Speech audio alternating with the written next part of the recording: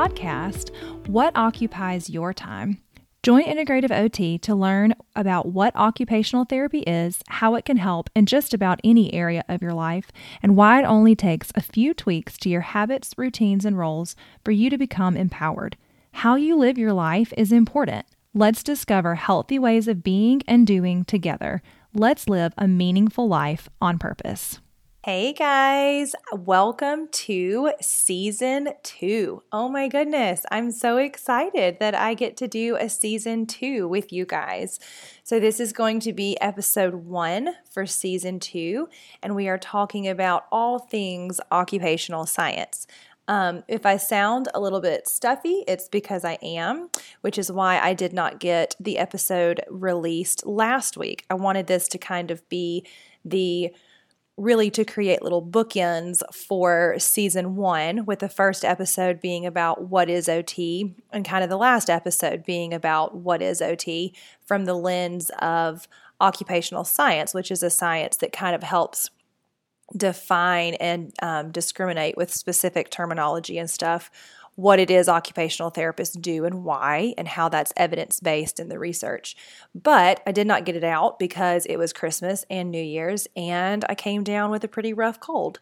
So I'm putting it out as the season 2, episode 1, because I think that's a cool way to start it as well. Like I started season 1 with what is OT, and I'll start season 2 with it. So I hope all of y'all listening had a really good, happy holiday time and didn't stay too sick. I know that if you've got kids, it's hard to stay well during the school time.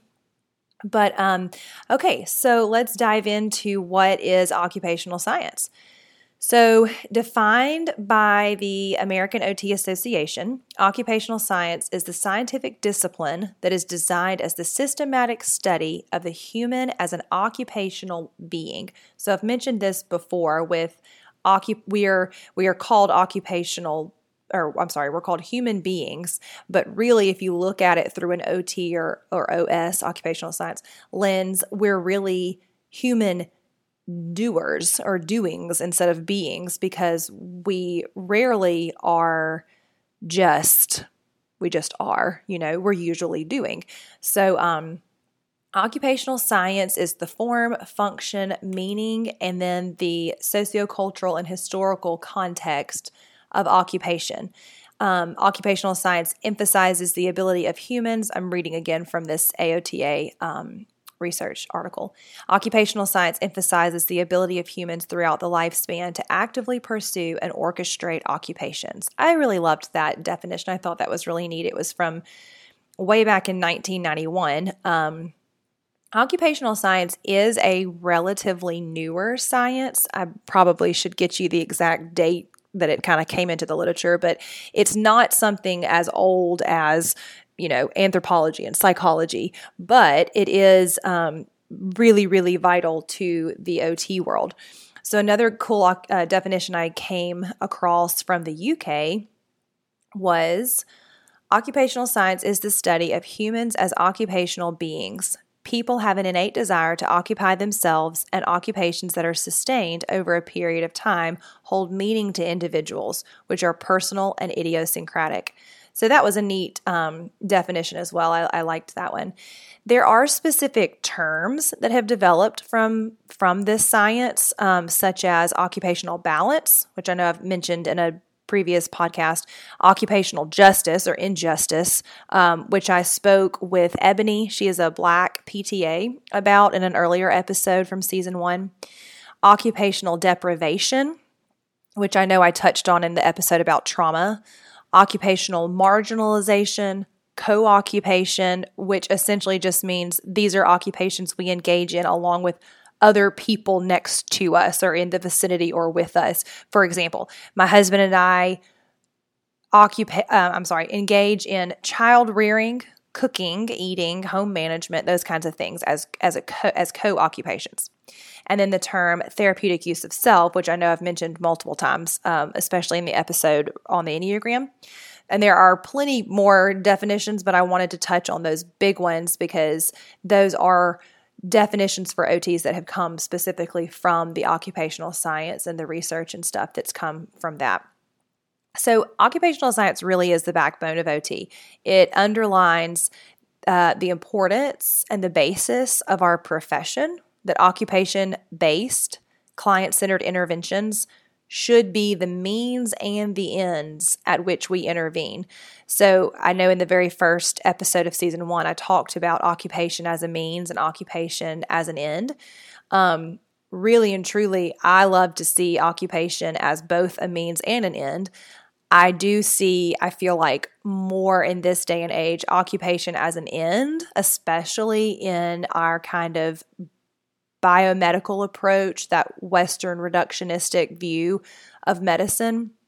So I really hope to see more occupational science being taught in the OT curricula, because I think that it helps bring us back to our roots of being occupation-based and client-focused.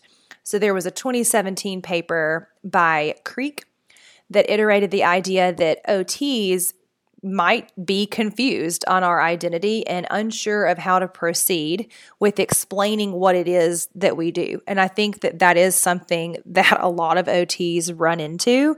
I shared a post from someone on social media. I can't remember now who it was. I think it was Sensational Brain, but they said, "Cheers to 2024. Here's to being referred to as a PT for the next year."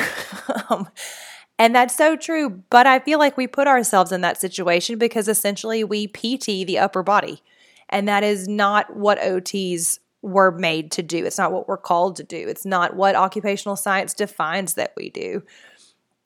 There was another paper in 2016 by Christensen and Peterson that pointed out that perhaps applying the knowledge of occupational science to our practice of OT will aid in our professional realm of treatment and expertise in that field of occupation, because we are occupational beings. So I was really happy to see that come out as a call to OTs.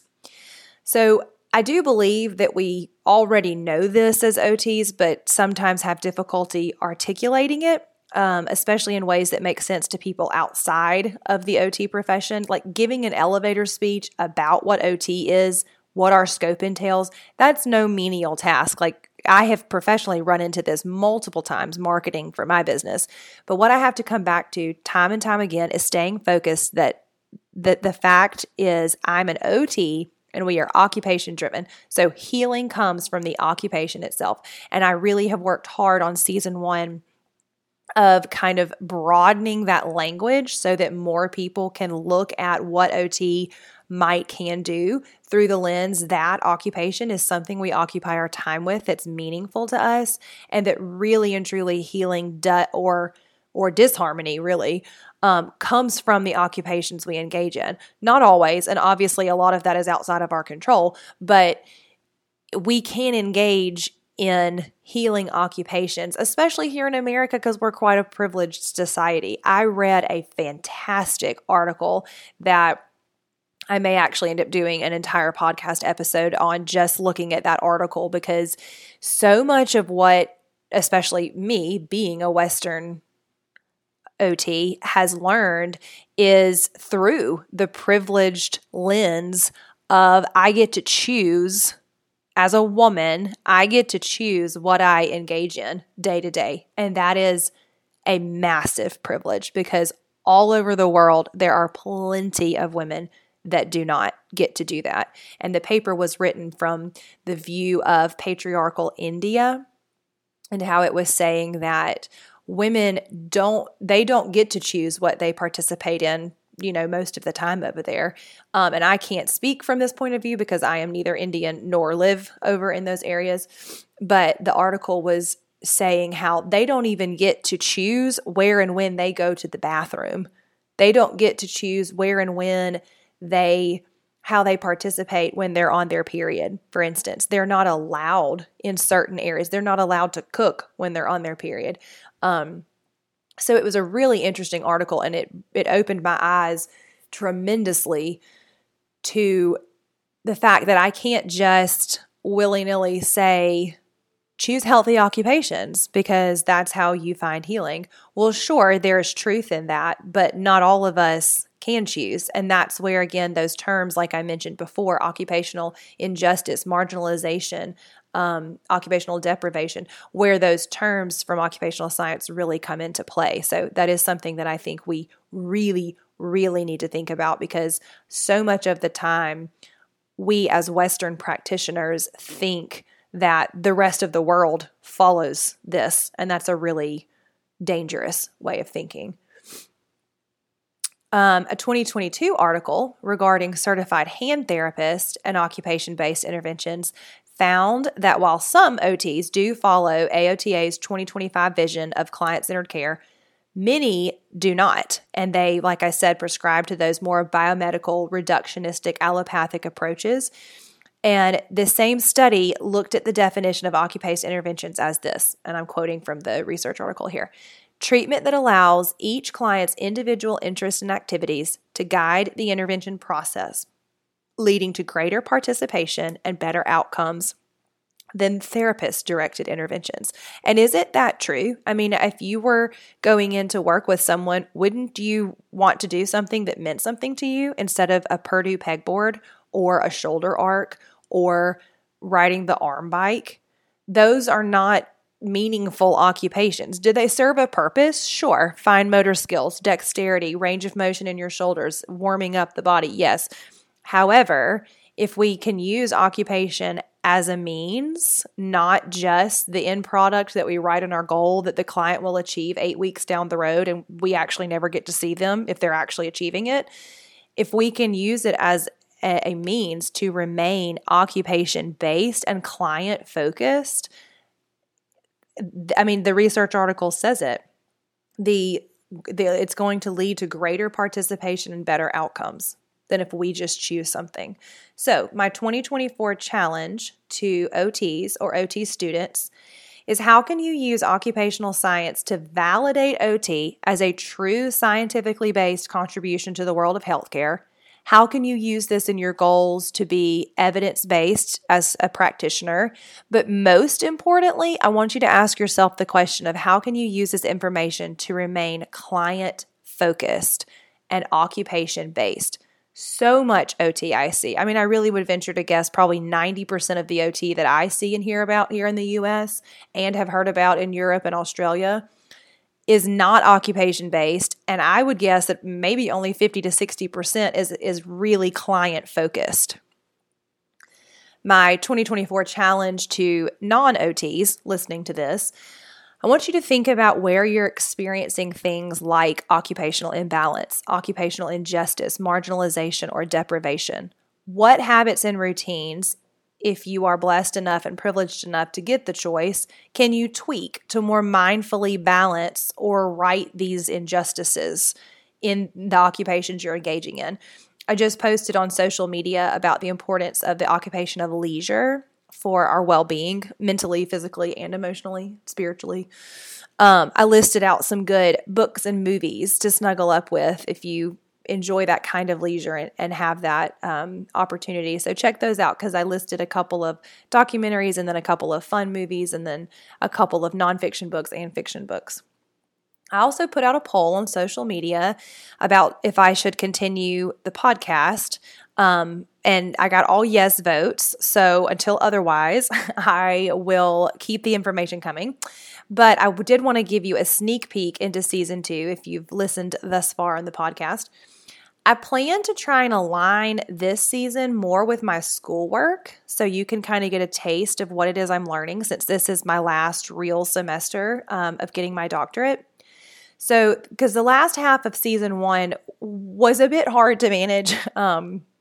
I was usually a week or two late on getting out a podcast because I was taking 3 classes and then putting together the ideas that I had developed at the beginning of season 1, which didn't always fall in alignment with the classes I was taking. So in the spirit of taking my own advice, I plan to focus for at least half the year, till I finish my doctorate, with the 3 classes that I'm taking this semester and disseminating information from it to y'all. So the classes I'm taking are women's health and wellness, the healing power of movement for trauma, and then starting to write my big doctoral dissertation about sustainable occupation. So I think this will give us more than enough information to discuss, and I'm really looking forward to it. So here's to season 2. Here's to 2024. Happy New Year. I hope this year brings all of you and everyone you love so much health and happiness. All right, guys, that's it for Integrative OT. Thanks so much for listening. I hope something resonated with you. Please share it with a friend and drop me a review on Apple Podcasts so it's easier for people to find me. Look forward to talking with you guys again soon.